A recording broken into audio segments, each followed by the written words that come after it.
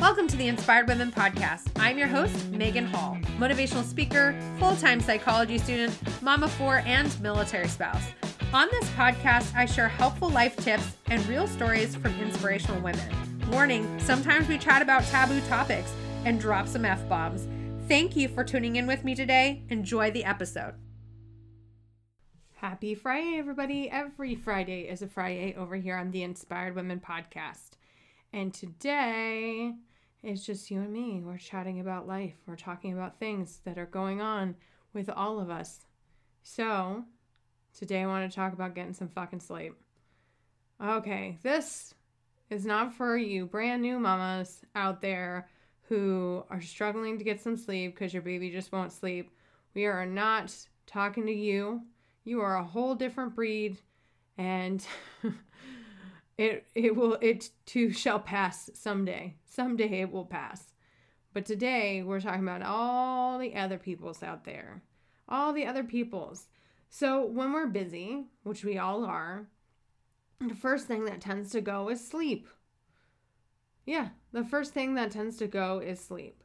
And where we struggle to get to sleep, where we struggle to stay asleep. We have so many things on our mind, like, oh my gosh, Megan, don't you understand?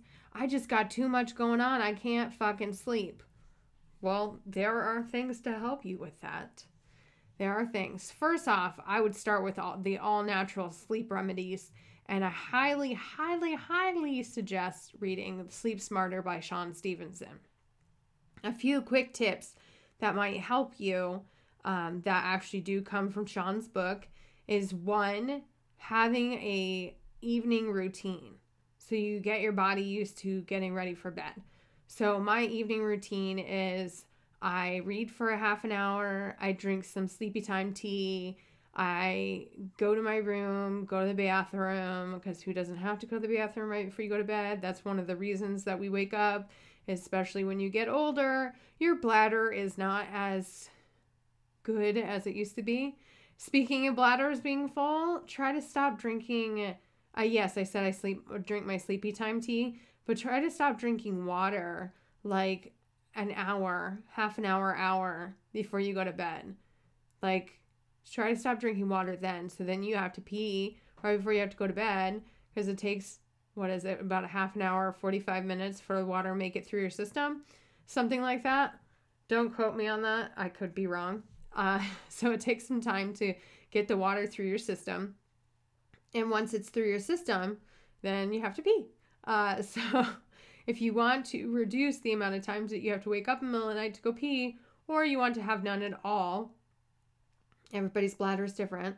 So for me, if I just do that and I drink my sleepy time tea, I may or may not have to wake up once in the middle of the night. Usually my bladder can make it through, especially if I stop drinking water an hour before bedtime. So then all I have is my sleepy time tea in my belly. So have an evening routine. And once I get to bed, I roll on some essential oils and I put on my sleep mask and I go to sleep. Another tip is to have blackout curtains and a sleep mask. And so your room is nice and dark. You want it nice, dark, and cool. You don't want it super warm. You want it nice, dark, and cool. So fans are great to keep things cooled down. I find that, this last summer in my new house with no air conditioning, the summertime when it was like 80 fucking degrees outside and it was so hot, or 90, I think it got up to 90 here. It was so hot and I had no air conditioning. And so I had a harder time sleeping because it was so hot and sticky and gross. I mean, I slept in my underwear, sometimes no underwear, sometimes nothing, with fans all blowing on me. That's how I slept. So you have those things going on there. Like, you want it nice, dark, and cool. That's how you want your room to be set up. Another thing is to get off your electronics half an hour to an hour before bedtime. You can read, you could play a board game, you could do all sorts of kind of chat with your spouse. Like, there's so many things you can do for that half an hour. Usually I do a half an hour, but I read. That's what I do. Also, a great tip is to have some blue light blocker glasses that you wear at least an hour before bedtime, so that if you are watching TV or something like that, that it starts blocking out the blue light in your devices.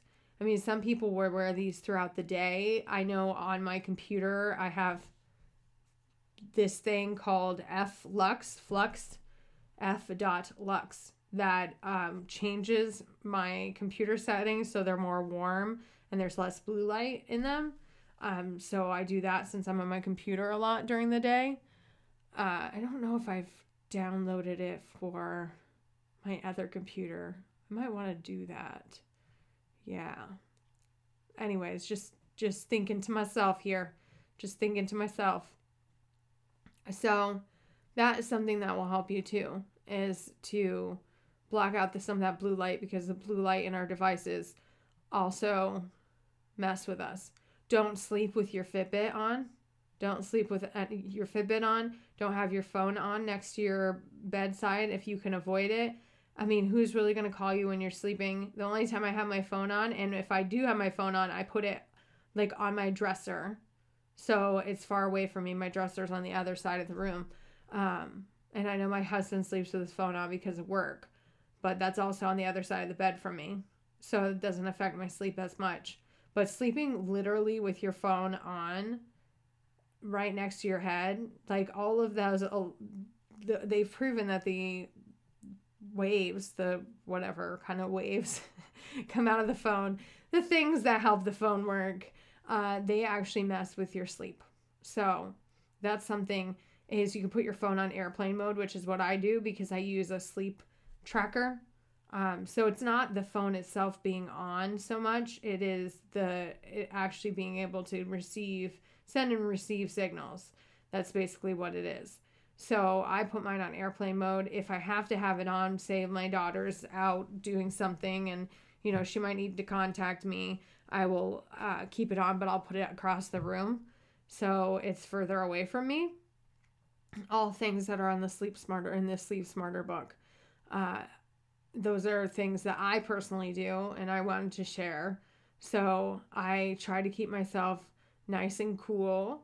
I sleep with blackout curtains, and of course we all know blackout curtains are 100% effective, but they do block out most of the light.